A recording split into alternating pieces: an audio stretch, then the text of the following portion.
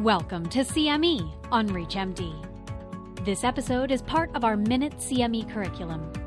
Prior to beginning the activity, please be sure to review the faculty and commercial support disclosure statements as well as the learning objectives.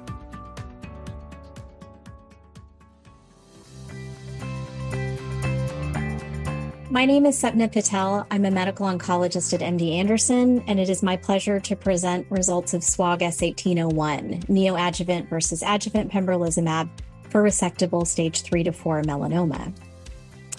To test the hypothesis that a neoadjuvant anti-PD-1 regimen would improve event-free survival compared to the adjuvant regimen of the same treatment, we designed the S1801 study.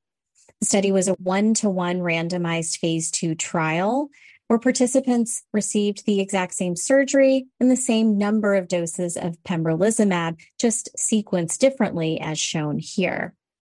The primary endpoint of the study was event-free survival, defined here, and to account for differences in time to adjuvant therapy and owing to the difference in timing of radiographic assessments, and to avoid biasing in favor of the neoadjuvant arm, where radiographic assessments occurred at a later time point on the study, participants who did not register to adjuvant therapy were assigned an event-free survival of 84 days.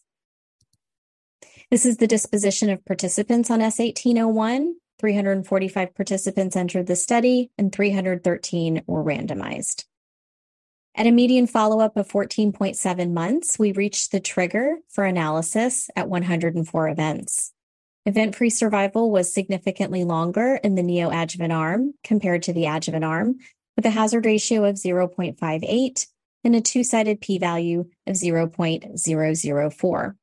Landmark 2-year event-free survival was 72% in the neoadjuvant arm versus 49% in the adjuvant arm. Event-free survival favored the neoadjuvant arm in all key subgroups shown here. Radiographic response was assessed on the neoadjuvant arm before surgery. 9 participants achieved a complete radiographic response and 59 participants a partial response. 42 participants had an increase in target lesions, but 30 were still able to go on to receive surgery. And 1 study participant with a complete radiographic response declined surgery and has not had a recurrence after 31.5 months of follow-up. This is a description of events that occurred on S1801. In red are disease progression or recurrence events, as opposed to toxicity or compliance events. This is a graphical representation of the different periods of time on each arm. There were a similar proportion of participants on each arm who made it to surgery and adjuvant therapy without an event. One key takeaway to note is that the majority of events in S1801 occurred in the adjuvant period in the adjuvant arm. Treatment-related adverse events were similar on both study arms. Neoadjuvant pembrolizumab did not increase adverse events in the perioperative period. In summary, event-free survival was significantly longer in the neoadjuvant arm than in the adjuvant arm, and 2-year event-free survival was 72% versus 49%.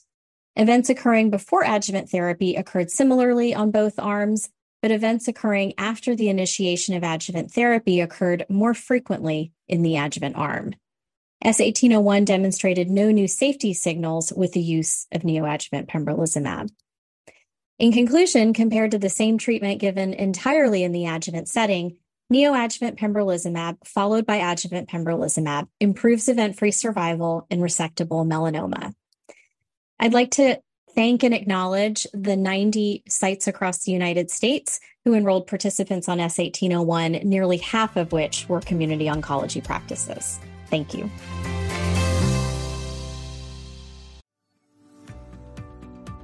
You've been listening to CME on ReachMD. This activity is jointly provided by Global Learning Collaborative, GLC, and Total CME Incorporated, and is part of our Minute CME curriculum.